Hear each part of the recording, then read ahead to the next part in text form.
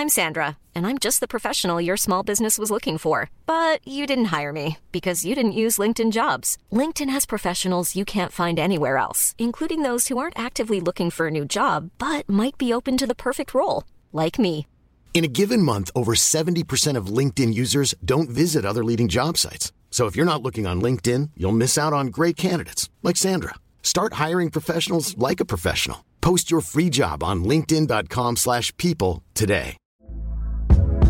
Hey there, it's Michelle Norris. I'm host of a podcast called Your Mama's Kitchen. When I travel, I'm usually looking for a way to find a taste of home when I'm not at home. And one of the things I love to do when I am at home is entertain. And Airbnb allows me to do that. When I was in California recently, I rented a house that had a great kitchen. And when we were sitting around the table, we're all thinking, we're in someone else's house. Someone could be in all of our homes as well. If you have a home, but you're not always at home, you have an Airbnb. Your home might be worth more than you think. Find out how much at airbnb.com/host. Welcome to Almost Famous, the podcast where I meet other people with famous family members and discuss how that has affected their journeys through life. My guest today is actress Lucy Briers. My dad was in the swimming pool. Actress went, Richard Briers, this is your life. And I threw a complete Queenie. Since studying at the Bristol Old Vic Theatre School, Lucy has appeared on television in shows including Pride and Prejudice, Silent Witness, Ashes to Ashes, 2012 and The Thick of It. And I remember a girl at school saying, "Oh, do you have goats in your garden?" I said, "It's a TV show." "No, we don't have goats in our garden." In films including Alan Partridge Alpha Papa, and on stage in the West End and Broadway in Showboat, Wolf Hall and Bring Up the Bodies, to name but a few. Lucy is the daughter of the late actor Richard Briers CBE. He was good fun to be with. My poor mum was kind of like the bad cop and he was the good cop. Richard was perhaps best known for his role as Tom Good in the 1970s BBC sitcom The Good Life. But he was a prolific actor, having appeared in films including Much Ado About Nothing, A Chorus of Disapproval and Hamlet. When I was a teenager, he would allow me to come and hang out in the wings of whatever West End theatre he was doing a show in, which was, of course, totally ridiculous because he'd never wanted me to be an actor. And then would go, "Come and partake of this drug." Richard was part of Kenneth Branagh's Renaissance Theatre Company, appearing on stage in the title roles of King Lear and Uncle Vanya, and throughout his career, Richard was a regular on the small screen, including roles in Ever-Decreasing Circles, Monarch of the Glen, Torchwood, and of course as narrator of the 1970s kids cartoon series Rhubarb and Custard, and I heard a little laugh at that one from our guest today. Lucy, how are you? I'm very well, thank you, considering it's Monday morning. Yes, it was Monday morning, and that's why it took me 19 times to get through that intro, but we'll edit it so it doesn't seem like anything went awry. Absolutely. I wanted to start just by asking what it was like growing up with your dad narrating one of the kind of coolest, most popular cartoons around, because 70s was a tiny bit before my time, but I certainly saw lots of reruns of Rhubarb and Custard. Well, my claim to fame is that I was the first person/child in this country to see Rhubarb and Custard because my dad took me to a sound studio in Soho on my 7th birthday and showed me the first 2 episodes. And I thought it was amazing. I mean, I was were only a very 7, early focus group. Very early focus group. And I mean, I'd never seen anything like it, and what I thought was so hilarious about the programming of that cartoon was that it was put at the end of, the kids' kind of TV slot on BBC, which was supposed to be when the kid was kind of, like winding down to go to it. And had this kind of LSD trip going on for I don't know how long each episode is. What is it, 5-6 minutes or something? No, it was great. And, Dad did all the voices and all of that. But it's I'm sure you've had this as well. It's a very interesting thing because so many times in my life, people have said, "What's it like having a famous father?" I don't know, because my father was famous from before I was born. So I don't know what it's like to have a famous father. It was just that was he was just dad. It was my dad, and he was well known. So yeah, I was aware that he was doing that cartoon, and I loved watching it. But as a 7, 8, 9-year-old, that's just what your dad does. But you didn't go into school and say, "Oh, you have to watch this cartoon. My dad's narrating it. It's amazing," or anything like that. Lord above, no. I mean, no. I'm not sure that I wouldn't. It never occurred to me. But I only asked because I'm not sure that I wouldn't have done it. It was such kind of a cool thing. Well, I guess my equivalent of it is if I'd gone to school and it turns out that my dad had been the voice of Bart Simpson. Oh, well, no, that Yeah, I think that would be different, actually. And in fact, The Simpsons was one of my father's favourite cartoons. He watched it pretty much every afternoon, especially when he was ill in the last few years of his life. I also remember him watching it. He went over to Australia to do Peter Pan. He made a film, Peter Pan, and I went over there at one point to just hang out in the Palazzo Versace. I mean, why wouldn't you? The only 6-star hotel in the world or something ludicrous. Anyway, and this is what I loved about my father, was that he was in this apartment in the Palazzo Versace, and every afternoon he would watch The Simpsons like he was at home. That's great. So cool. And I think just to show you some of my deep knowledge, I think the Palazzo Versace is the hotel that they use for I'm a Celebrity, Get Me Out of Here. It certainly is. Yeah, it certainly is. I've heard that one as well. So, yeah, I think if my dad had been voicing Bart Simpson, I possibly would have actually tried to drop that into a conversation. But Rhubarb and Custard, cult though it is perhaps not on the same level. Well, I think you're doing a disservice to Rhubarb and Custard. And everyone. If we ever get the daughter of the maker of Rhubarb and Custard in, I will make sure to tell her what you said. We usually ask the same question first up, right? But I wanted to talk about Rhubarb and Custard. But okay. I wanted to know what you thought of your intro and what Richard would have thought of his. Do you think he maybe would have been disappointed that we left a few things out? There was just so much stuff. Oh, well, I mean, what can you do? You can't put. How long was he a professional? A performing professional actor? 50 years, 50 odd years. No, I think he would have liked it because it mentioned the stuff he is very well known for, but also the fact that for a wonderful reason of Ken Branagh coming into his life, his career took a very different turn in his 50s, which was brilliant because he had kind of hit a sort of wall in terms of being very typecast. And no, I was very happy with mine, darling. You mentioned Broadway and the West End. I'm happy. I'm right. I mean, it's all good. And as an actress yourself, is being typecast almost, other than being unemployed, quite a frightening prospect? One of the most frightening prospects? Gosh, I think you almost have to police that yourself. I mean, what Dad was brilliant at is he was consistently great at getting himself out of his comfort zones. And I think I learnt a lot from that, watching him do that. And of course, in a way, the most powerful thing an actor can have is the power to say no to a job, actually. So I always try to find a way of being financially independent of the industry in a weird way. So I was very lucky. I still do voiceovers, but I went through a phase of doing loads. So financially, I was really fine. I was okay. And I have day jobs. I've had 2 day jobs since I was in my mid-20s that I still do. And I think that's important because otherwise, you are going to get typecast, and you will just go, oh yeah, great, that's another. And for me, that's not why I want to be an actor. I want to be an actor so, I challenge myself. Of course you are going to. I'm never going to be. I was never the ingenue. I was always the strange best friend. And I'm now in a sort of position in my early 50s. I'm now going into sort of the doer, housekeeper, scary police DCI area of the industry, which I'm thoroughly enjoying. I have to say. I hope to see you in thoroughly I hope to see you in Line of Duty. Gosh, I'd love to do that. Oh my God. Yeah. But just So yeah, I think that's important. Interesting that you brought up your day jobs, I think, because we're recording this in early November, and it was actually only a couple of weeks ago, I don't know if you saw this, that a former EastEnders actress was publicly shamed for working a day job as a security guard in a supermarket, I think. Definitely keen to get your opinion on that, because that was a really shocking piece of what I think is a classic example of what modern day journalism seems to all be about, and what social media jumps on and things. Awful. Well, I think it's that thing, isn't it, of people assuming that because she's been a regular in a soap opera, she's going to be sort of, hanging around in a jacuzzi, sort of living the life of Riley. No, the minute a job finishes, pretty much, unless you've managed to save some money out of it, you're going to be going, oh, okay, well, and good on her. I mean, yeah, great. We all have to do it. I would say 98% of actors have to have day jobs and have to have other ways of earning money. And what is shameful about that? That's just part of what we do and how we survive. So no, I thought that was appalling. And I think that ties in also with what people assume it must be like to grow up with a famous person as your parent. Did you find that people naturally assumed that your life was a lot more, that you were a lot richer in essence than you were, or that you had more opportunities than everybody else? I think there were two things. I remember when The Good Life was really kind of at the top of its game, so to speak, and I was, again, sort of 7, 8, 9.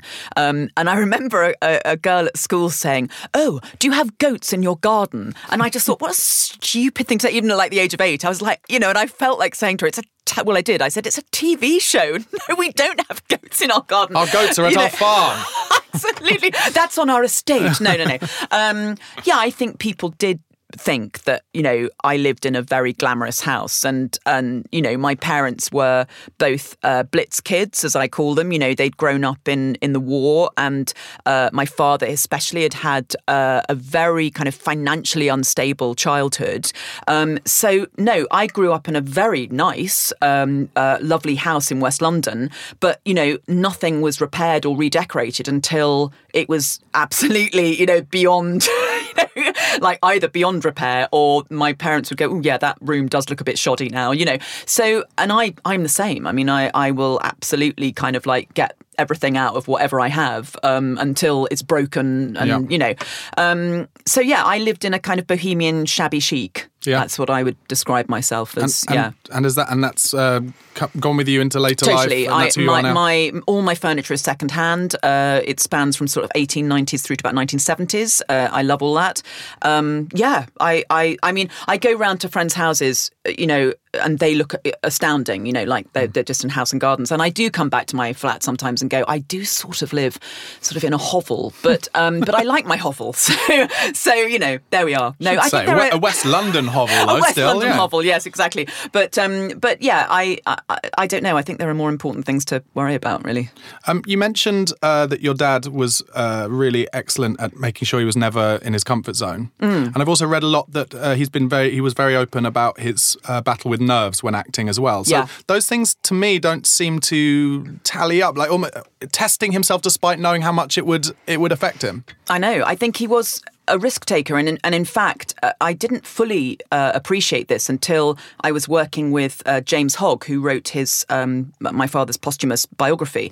And it was only working with James that I absolutely started to go, oh yeah, my dad really did take risks all the time, despite the fact that, it would put him through intense nerves. I remember Ken Branagh saying to me that, like on the press night of King Lear, Dad had this entrance where, he was standing behind these kind of massive double doors, and, the doors opened and there was King Lear.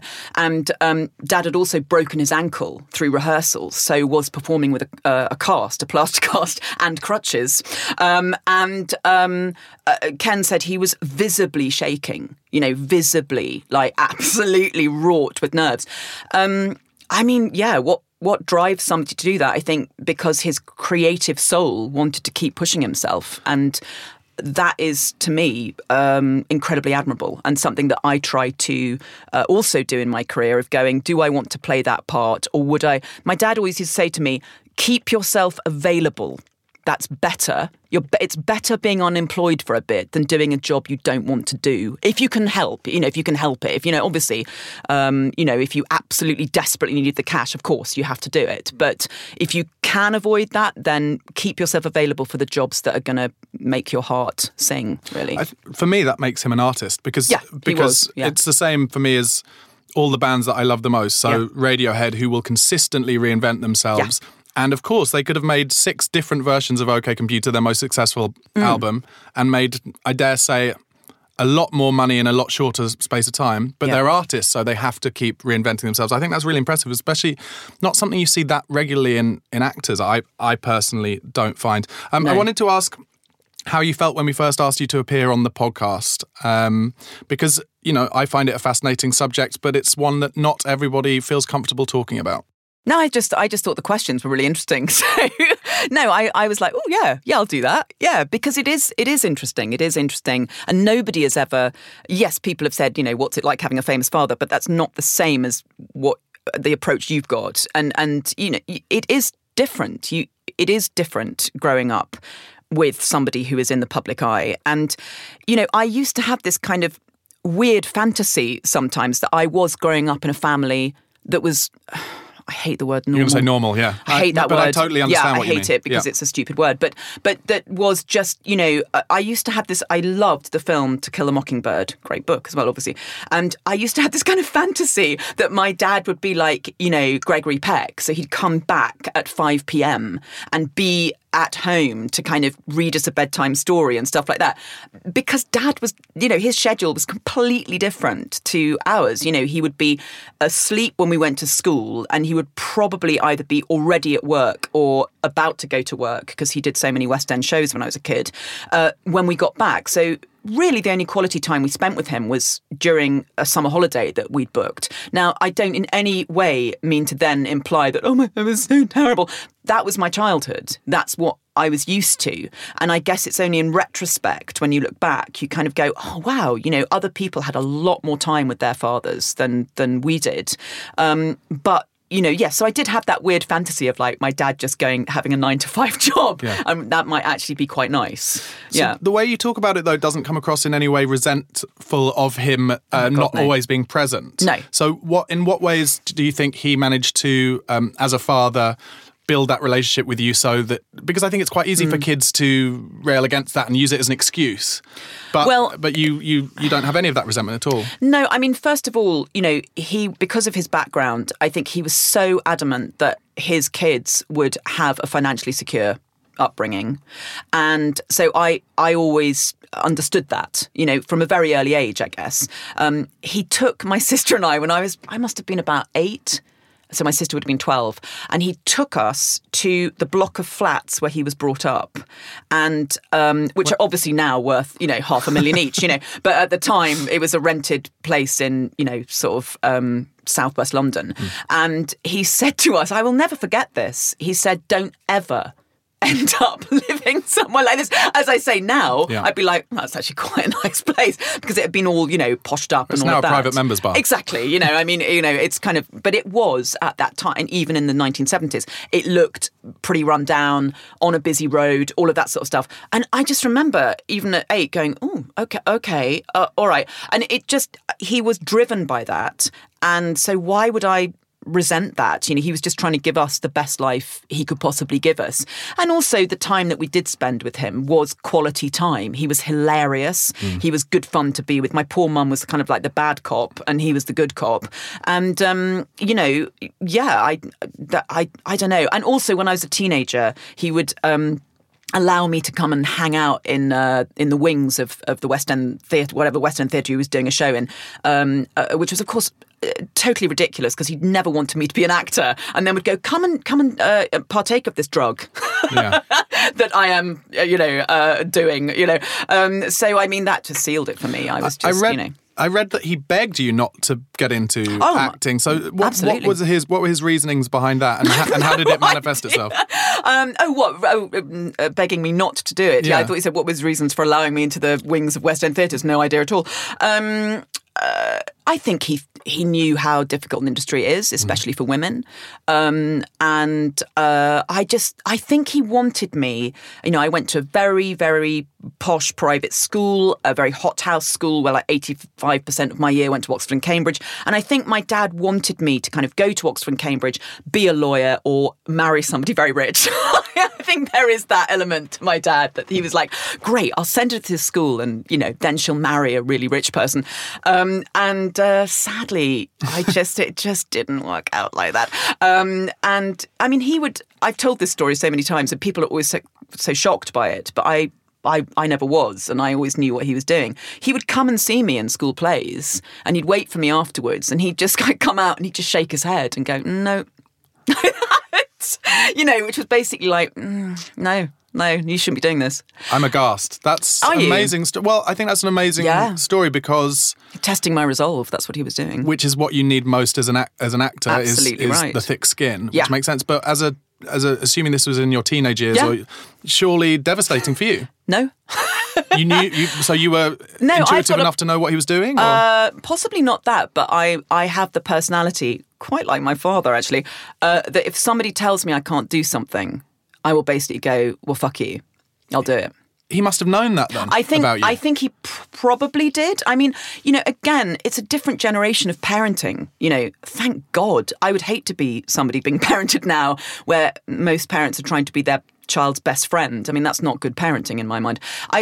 Yeah, it was harsh, but it never affected me. I just thought, well, I'm going to do it.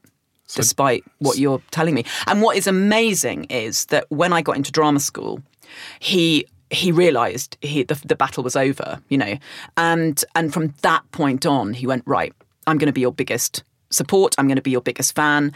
And he did this extraordinary thing when I did a play up at Sheffield Crucible, Cloud 9, a Carol Churchill play, one of the most beautiful plays ever. And he came to see a matinee, and he and my mum took me out for supper between the shows.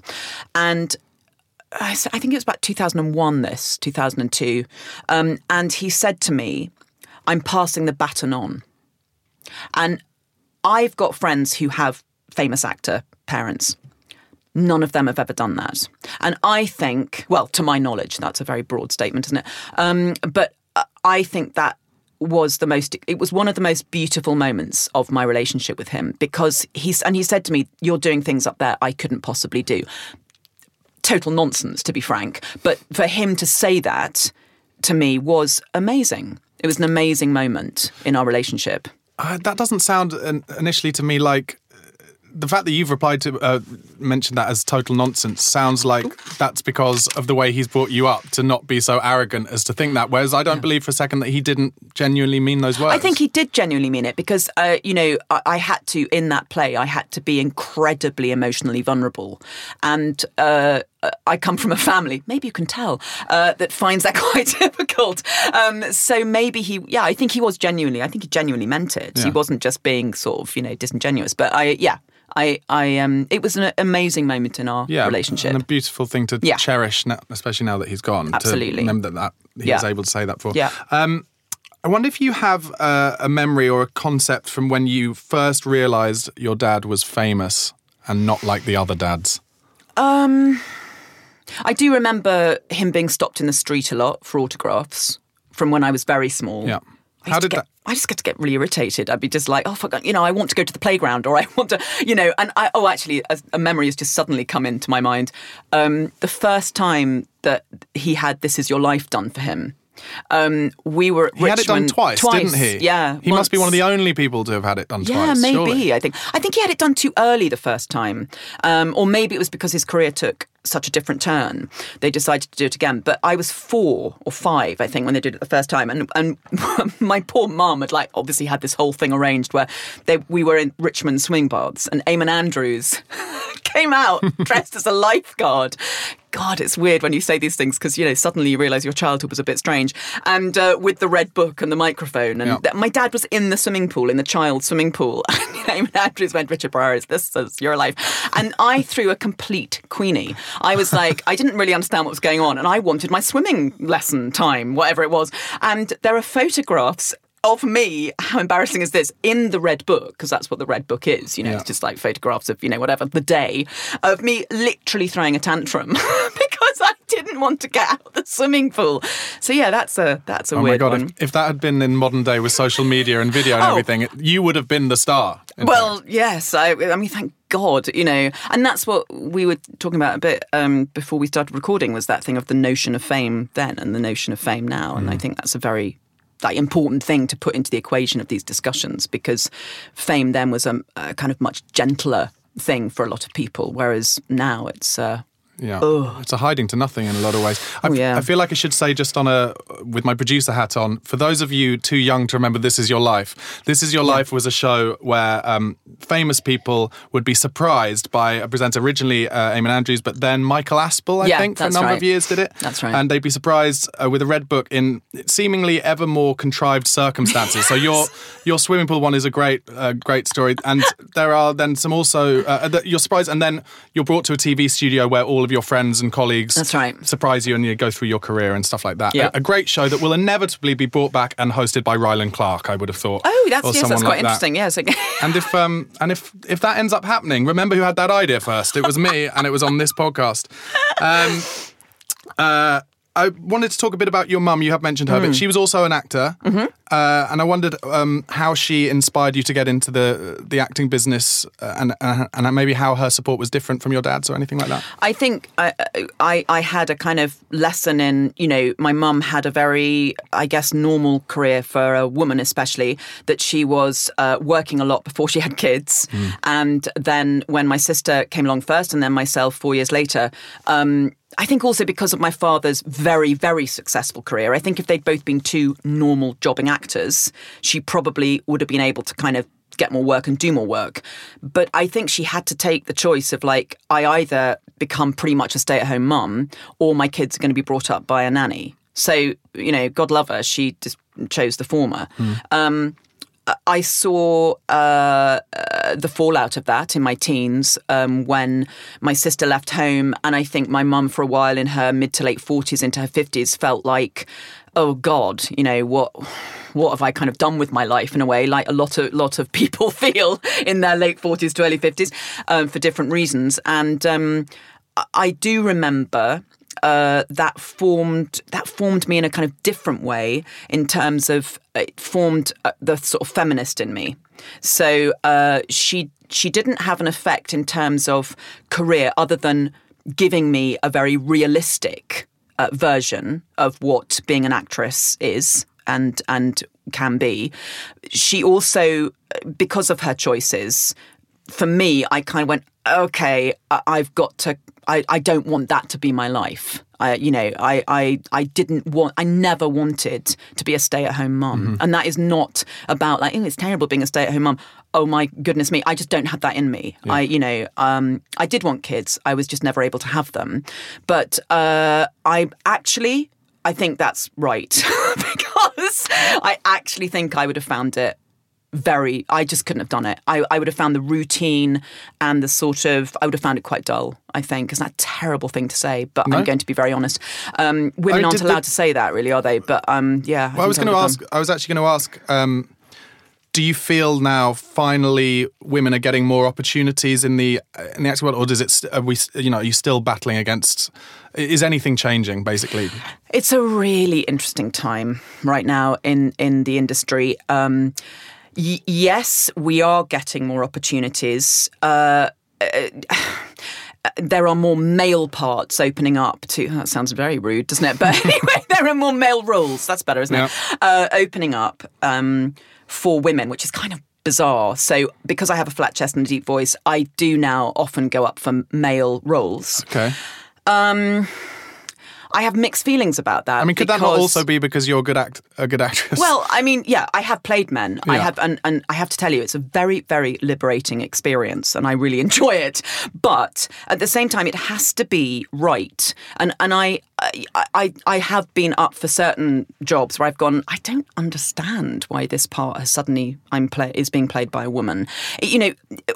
All of this is right. All of these kind of, and diversity casting is right and all of that. But I think it's just about making sure it works in the world of the play or the TV series, or whatever it is, rather than it just being, oh, look, you are now doing this for, women, or we're now doing this for, people of colour, which I just... So you wouldn't agree with quotas? Because in sport... No, I don't, South I'm African afraid. sport, there are quotas. And of course, in the last couple of years... in comedy panel shows in this country, they've said, oh, well, there needs to be one woman on each panel. I mean, isn't that just, though, potentially a starting point? I guess it is. I mean, when I say no, I don't agree with the quotas, maybe it is. It's kind of a sad thing that we even have to have that in built, isn't it? I mean, why isn't it just like it just is a natural thing that happens? But maybe you're right. Maybe we do have to, have that to remind people that this is an important... as you say, a starting point and a way forward. So yeah, I mean, it's an interesting time, and I'm somebody that when I go to meet people for a job, I always audition them in my head. And it's something that I started to do because it took away the nerves a little bit. And so I always sit in a meeting going, well, do I want to work with you? Because I think that just empowers you as an actor a bit more. And so I do try to look at the whole project and go, is this something, I want to be involved with? Is this going to work? You know, I'm not saying I'm always right, because I think I've turned stuff down and then it's been absolutely brilliant. And I'm like, damn. But I just think it's just really important for actors to do that, to kind of just take a step back rather than just being 100% grateful that somebody has given them a job. Yeah. You know, to make sure that you are involved in things that are happening for the right reasons. If you're looking for plump lips that last, you need to know about Juvederm lip fillers. With Juvederm Volbella XC and Juvederm Ultra XC, your lip look, whether it's subtle or bold, can last up to 1 full year with optimal treatment and no additional maintenance. Find a licensed specialist and see if it's right for you at Juvederm.com today. That's JUVEDERM.com. Add fullness to lips in adults over 21 with Juvederm Volbella XC or Juvederm Ultra XC. Do not use if you have severe allergies or a history of severe allergic reactions, or if you're allergic to lidocaine or the proteins used in Juvederm. Tell your doctor if you have a history of scarring or taking medicines that decrease the body's immune response or that can prolong bleeding. Common side effects include injection site redness, swelling, pain, tenderness, firmness, lumps, bumps, bruising, discoloration, or itching. As with all fillers, there's a rare risk of unintentional injection into a blood vessel, which can cause vision abnormalities, blindness, stroke, temporary scabs, or scarring. For full, important safety information, visit Juvederm.com. Hi, I'm Daniel, founder of Pretty Litter. Cats and cat owners deserve better than any old-fashioned litter. That's why I teamed up with scientists and veterinarians to create Pretty Litter. Its innovative crystal formula has superior odor control and weighs up to 80% less than clay litter. Pretty Litter even monitors health by changing colors to help detect early signs of potential illness. It's the world's smartest kitty litter. Go to prettylitter.com and use code ACAST for 20% off your first order and a free cat toy. Terms and conditions apply. See site for details. Burrow is a furniture company known for timeless design and thoughtful construction and free shipping, and that extends to their outdoor collection. Their outdoor furniture is built to withstand the elements, featuring rust-proof stainless steel hardware, weather-ready teak, and quick-dry foam cushions. For Memorial Day, get 15% off your Burrow purchase at burrow.com/ACAST and up to 25% off outdoor. That's up to 25% off outdoor furniture at burrow.com/ACAST. Hey there, it's Michelle Norris. I'm host of a podcast called Your Mama's Kitchen. When I travel, I'm usually looking for a way to find a taste of home when I'm not at home. And one of the things I love to do when I am at home is entertain. And Airbnb allows me to do that. When I was in California recently, I rented a house that had a great kitchen. And when we were sitting around the table, we were all thinking, we're in someone else's house. Someone could be in all of our homes as well. If you have a home, but you're not always at home, you have an Airbnb. Your home might be worth more than you think. Find out how much at airbnb.com/host. Yeah. Well, we've just completed our quota of good politic Yes. in this. There we go. I wanted to ask about, again, just getting into your dad's level of fame and then you following into acting and therefore potentially opening yourself up to the possibility of being in the public eye yourself. Do you feel like that's something that a decision that was kind of made for you because of your inbuilt want to be an actor, or did you want to get in, or did you get into it despite everything you'd seen, your dad being stopped on the street, that kind of stuff, press intrusion, that kind of thing? I couldn't have been anything but an actor. I think that's the thing. You know, I did toy with other ideas, but ultimately, you know, I was always going to do that. I didn't go into it because I wanted to be famous. I'm doing little speech marks there because, no, that's not important to me. And thank goodness, even now, especially now, it's such a kind of dangerous game to play, I think. I just went into it because I had no choice. It was the only thing that was going to make me happy. I was very aware in the early days after drama school, you know, I did get press attention because I was the daughter of Richard Briers. So, you know, whatever job I was doing, and I did a lot of repertory theatre, you know, the local paper would be like, you know, it's The Good Life for Lucy and all of that. And that's all fine and was obviously good publicity for whatever show I was doing. But I did get to a point where I think after about 3-4 years, I would say to my agent, I don't really want to do this anymore, because otherwise I am always just going to be Lucy Bryce, the daughter of Richard Bryce, and I don't want that. And I was very careful about the jobs I took as well, because when I left drama school, I did a lot of sitcom. And I started to, and I love sitcom. I love that genre, that weird thing where you're performing for the cameras, but you're also performing to a live audience. I just get a kick out of that. And, but I realised that, well, I not realised, but I suspected that I was almost being sort of slightly groomed. And I just thought, well, I'm going to be less funny, and I don't want to do that because Dad was a one-off. So I very deliberately turned my back on that and went off and did about 10 years of repertory theatre, doing kind of crazy new plays and Shakespeare and all of that. And my dad was very cross with me for doing that, you know, because he knew that was going to make my path more difficult.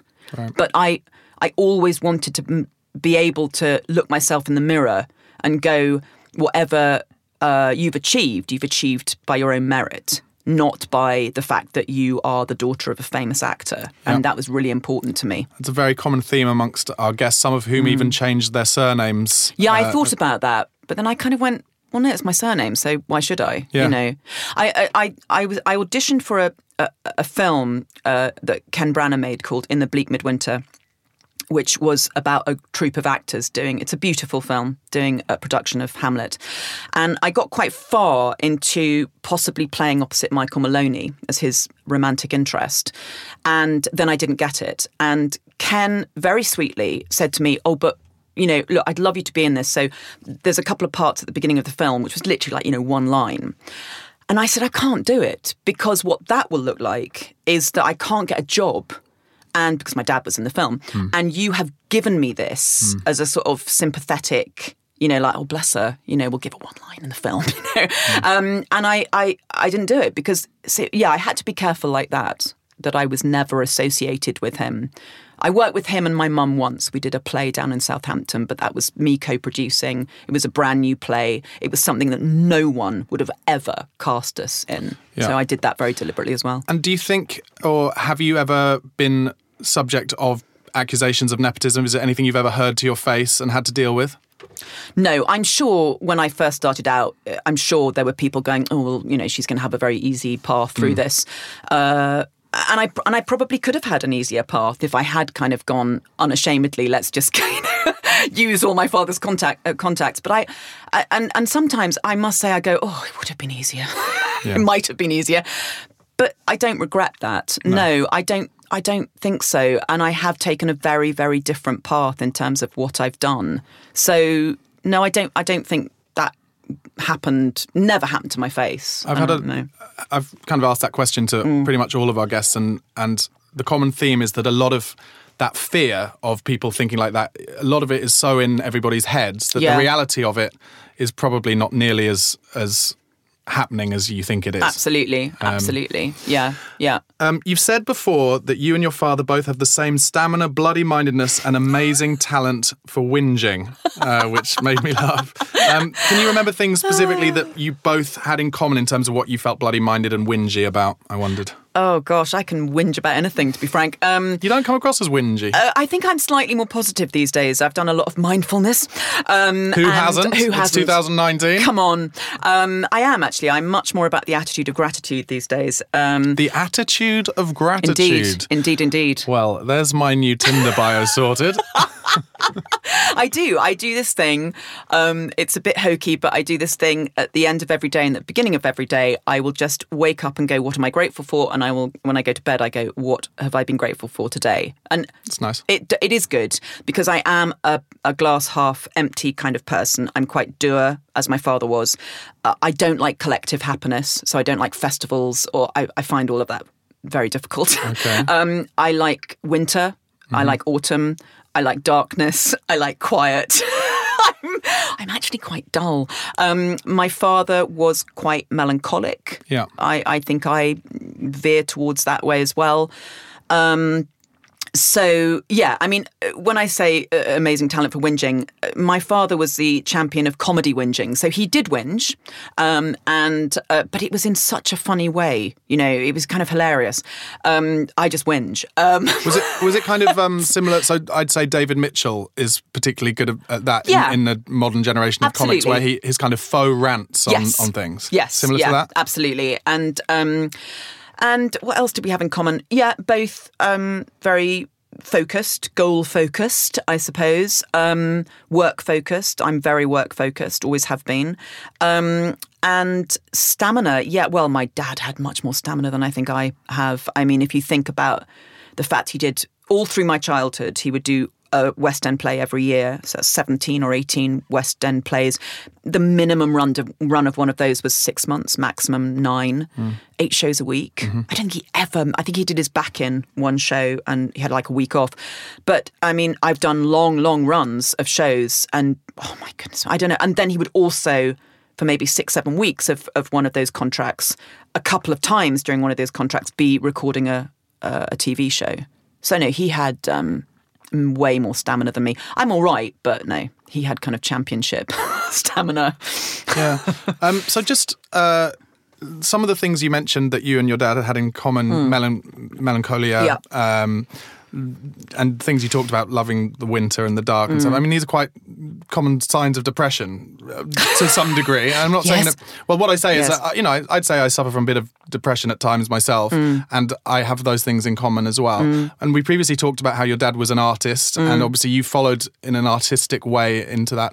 Do you think those things come hand in hand a lot of ways, and that's what leads us into the career decisions we make, because that creativity is important to us to balance out those negatives sometimes? Yeah, I mean, I would not call myself a depressive, very luckily. I've only ever been, this is a very kind of open fact I'm going to share now because I think people should talk about these things, but the only time I have actually had a period of depression was after I had a miscarriage. Right. So, that is when I went, oh, everything is ashes, nothing means anything. So I understand to a degree what being suffering from depression is like. I don't know that my father, it's very difficult. He was a very private person, so he may well have had periods of depression that I wasn't aware of. But because he was consistently and constantly working, he used that to sort of stave it off. And because of the type of man my father was and the generation he came from, he would have just said, oh, well, I just have to buck up. He'd have never gone to a counsellor or I'm absolutely, just never do that. So, yeah, I think it is a necessary side to most actors, artists, to have that darker side and to be able to sit in that and understand that, because then how are you going to play helps you into roles. All those different roles, you're not, So, yeah, it's a price I think most creatives pay, really. Yeah. I wonder how you think your dad might have been different if he wasn't famous and how it would have affected your life. Have you ever had any thoughts on that? Oh my God, no. What, if he'd still been an actor? Yeah, why not? I think as long as my dad had made enough money as an actor, he would have been very happy to do that. As I've said before, the fame aspect of it was not something he had gone into the profession to chase. It just happened because of the various shows he did.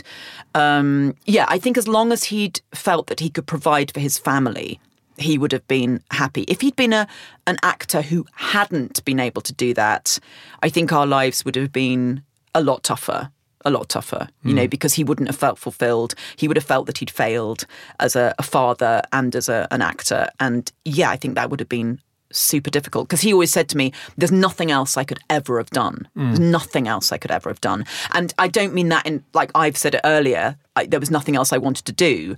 But I think I'm kind of a bit more diverse in the fact that, I run workshops, I do other things. I'm learning to be a hands-on healer at the moment, all that kind of stuff. I have other interests. My father just was literally like, I have no other interest.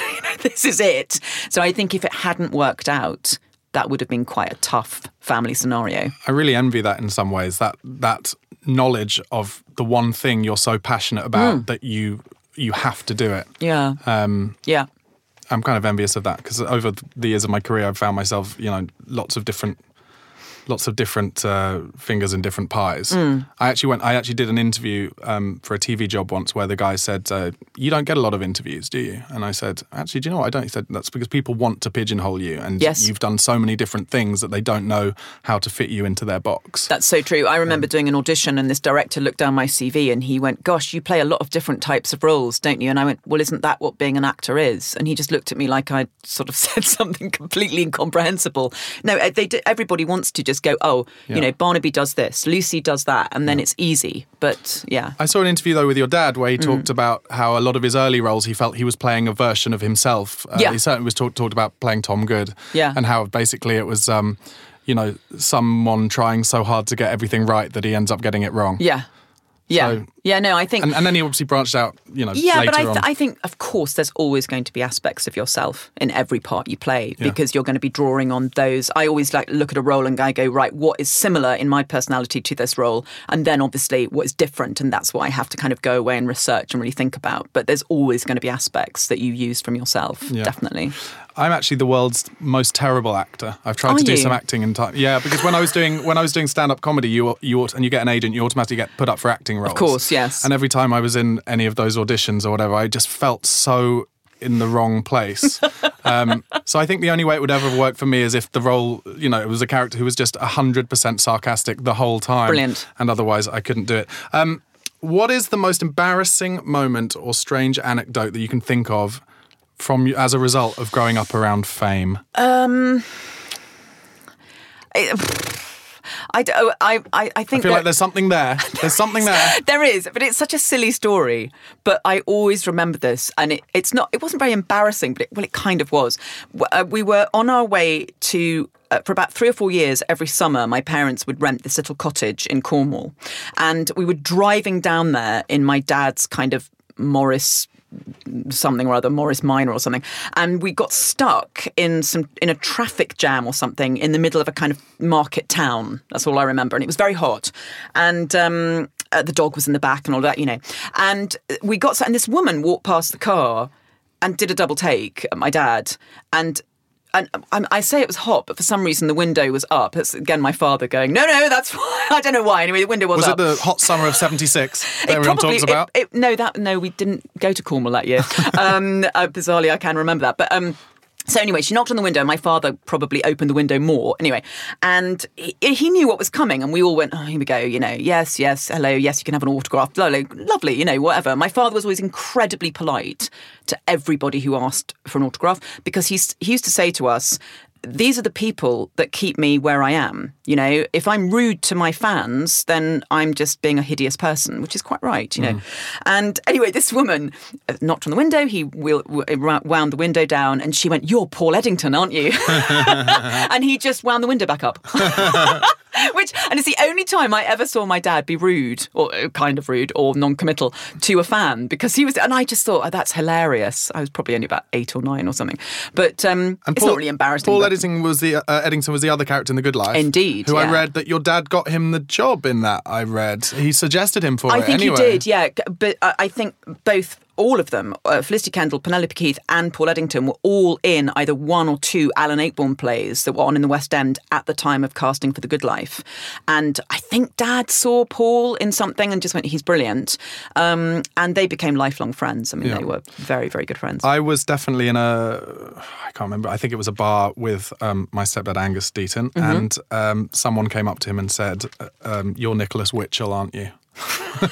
Which, if you what did Angus do? Oh, I don't think. I mean, an arch eyebrow raise. He doesn't look anything like him. No, if you look at Nicholas Witchell now and don't think of Nicholas Witchell from the 80s, there is a similarity. Okay, yeah. But didn't go down overly well. But Angus is much better known, isn't he? Well, I guess it depends. In comedy and acting world, probably, but in terms of people who've watched the 6 o'clock news all their life and love the Royals, because he's now the Royal correspondent, isn't he? Yes. I wonder if you feel your acting has been in any way influenced by your dad's, or your mum's for that matter.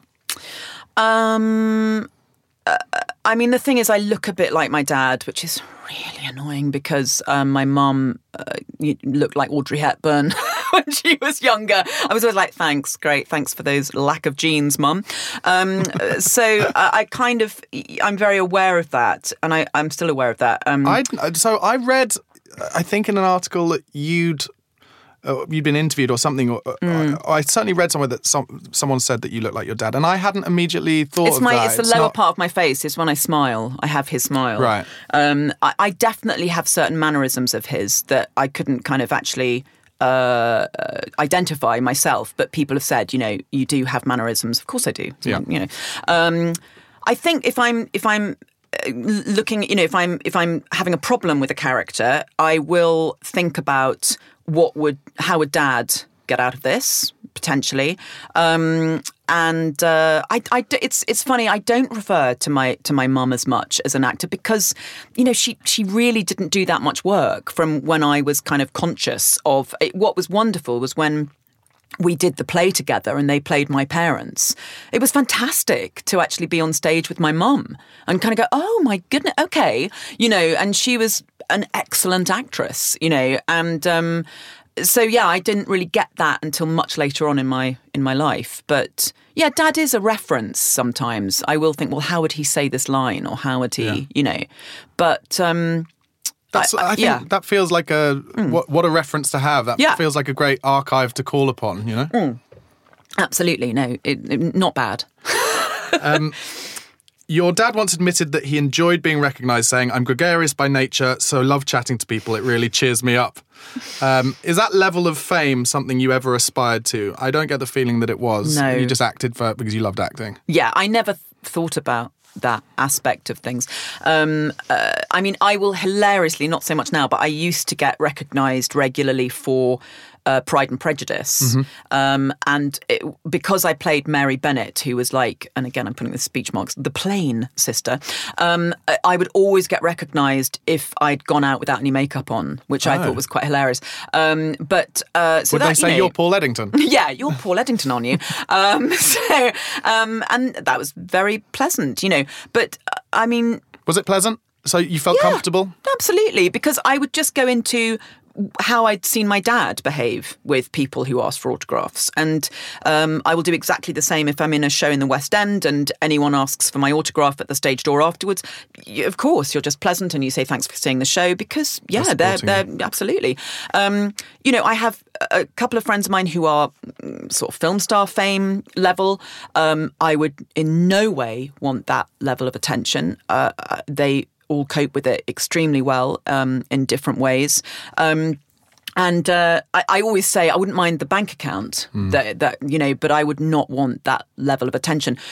Certain friends of ours who are based in LA, one of them went through a phase of being super well known, and there was always a sort of battered old, Mustang outside their house with a guy paparazzi in, and I just think, how horrific. Yeah. You can't just go, I'll just pop round the corner for you have to kind of like put, full makeup on or look really great or whatever. So yeah, oh God, no. I'm happy to occasionally be recognised for, you played Mary Bennet in 1843, and I go, thanks very much, and lovely, And because of the tabloids and the paparazzi, a lot of people who grew up in famous families have had to deal with a lot of lies being written about them. I wonder if that's something you've ever had to deal with. No, I mean, really, the only thing, I had a kind of really annoying thing that happened where I'd been a bit sort of careless in an interview when I was doing Pride and Prejudice, actually, and my ex-husband proposed to me while we were driving down the A4.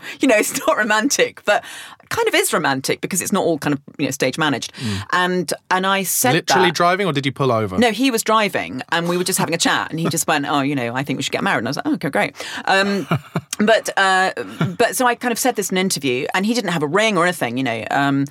Also, he knew me well enough that he knew that I would have to design the ring, and because I'm quite controlling about things like that. Write the theme tune, sing the theme tune. Exactly.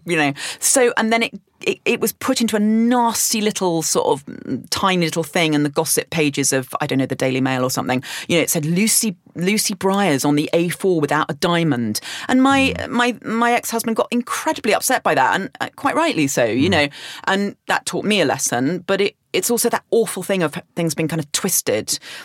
Fortunately, my dad had such an image that nobody, I think, even if my father had, been, for goodness sake, what's the name of the character that Bryan Cranston plays in Breaking Bad? Walter White. Even if my father had been Walter White, running a sort of crystal meth business in his shed, I'd have still wanted you as a guest, just so you know. I'd have definitely still wanted you as a guest. Nobody would have, even if there'd been evidence. I just think my father, very wonderfully, was so well liked that I don't think people would have run a story. I don't know. I was very lucky in that respect. Yeah. That he was just, and also there was just fortunately nothing. I don't know. There was nothing to be lied about or made up, or he just didn't attract that kind of journalism. Yeah, which is great. And what comes across and has come across, it's a really common theme amongst people I've interviewed for this show, is that their famous family member, be it father, mother, or sibling, seems to always be our guest's hero. Always, like really, and this comes across with you as well. Although I hate the word hero. Okay. Tell me what you'd have preferred. The reason I hate it is I think it's overused, like the word star.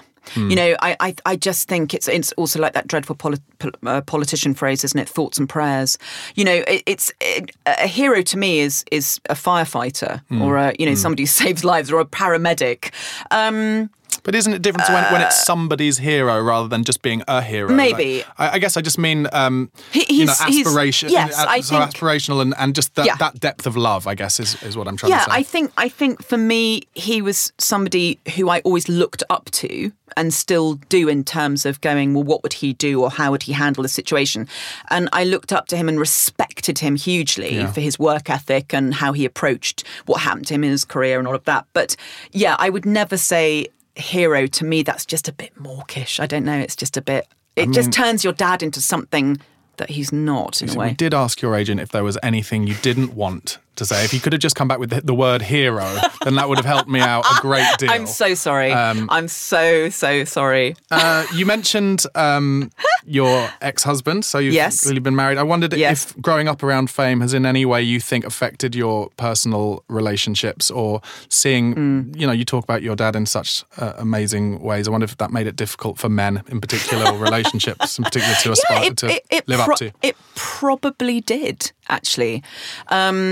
I think it probably was, and quite an odd household to become a part of. My family were very much a kind of like, we all sat around the dinner table, slightly raised voices, shouting about what our opinions were, not in an aggressive way. That was just how we communicated with each other. And my ex-husband came from a much quieter, more intellectual family. And that was as much a shock for me as for him, vice versa. So I'd go for dinner and go, oh my God, I felt so intimidated and inhibited. And I think he did for the opposite reasons.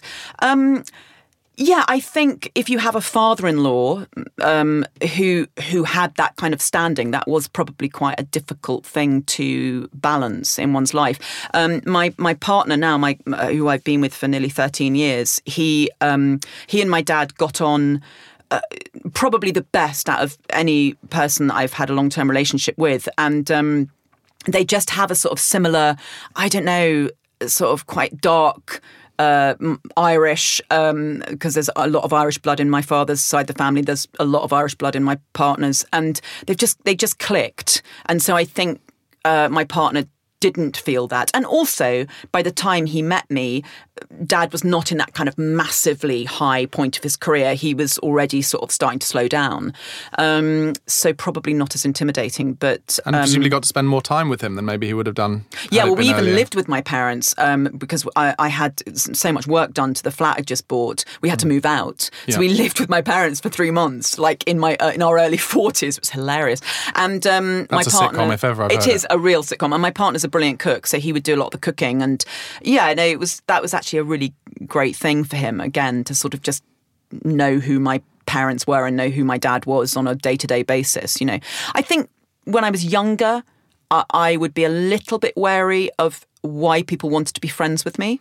Yeah. There would be, again, when Dad was, at his peak of fame, I'd be a little bit like, oh, okay, why are you sniffing around? You do have to choose your friends carefully, I think, and hang on to the people who are loyal to you as well. I never understand that thing that happens where you see actors who suddenly become incredibly famous and some people drop all the friends they've had. They only start hanging out with famous people. What are you doing? And you go, no, please hang on to those people because they're your real friends who were kind of there helping you do your self-tapes and doing, before you became a huge Hollywood star or whatever.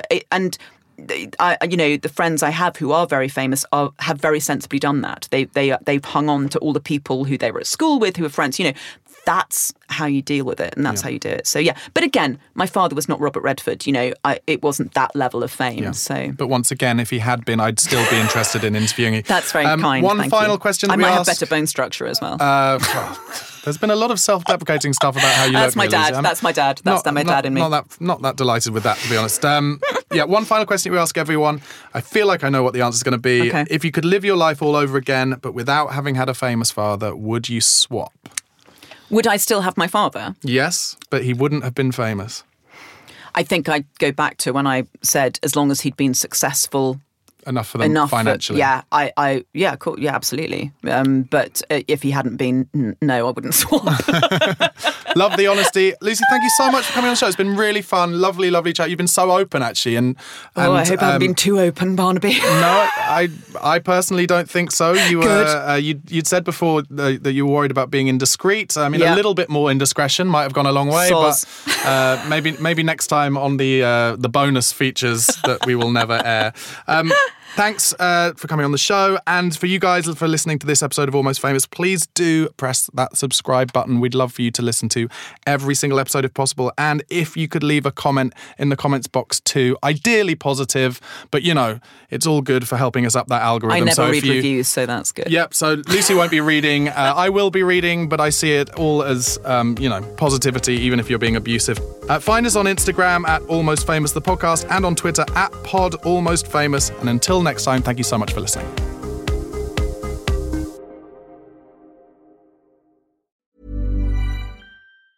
Mom deserves the best, and there's no better place to shop for Mother's Day than Whole Foods Market. They're your destination for unbeatable savings, from premium gifts to show-stopping flowers and irresistible desserts. Start by saving 33% with Prime on all body care and candles. Then get a 15-stem bunch of tulips for just $9.99 each with Prime. Round out Mom's menu with festive rosé, irresistible berry chantilly cake, and more special treats. Come celebrate Mother's Day at Whole Foods Market. Normally, being a little extra might be a bit much, but not when it comes to healthcare. That's why United Healthcare's Health Protector Guard fixed indemnity insurance plans, underwritten by Golden Rule Insurance Company, supplement your primary plan so you manage out-of-pocket costs. Learn more at uh1.com. Hey, it's Paige DeSorbo from Giggly Squad. High quality fashion without the price tag. Say hello to Quince.